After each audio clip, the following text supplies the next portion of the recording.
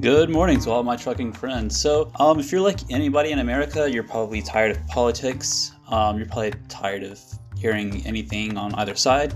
At least if you're like anybody that I know. But today we're going to talk about a trucker named Ed Durr who beat a top New Jersey lawmaker.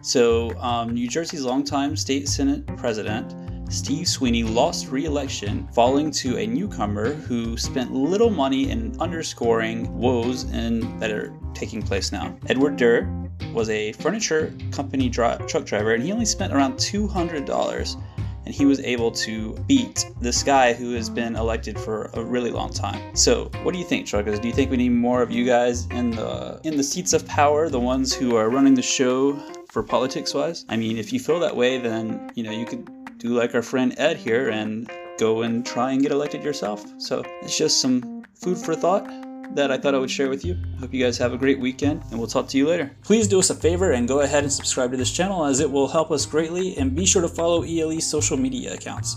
You can find us on Facebook, and our Instagram account is ELE_logistics. Again, that's ELE_logistics.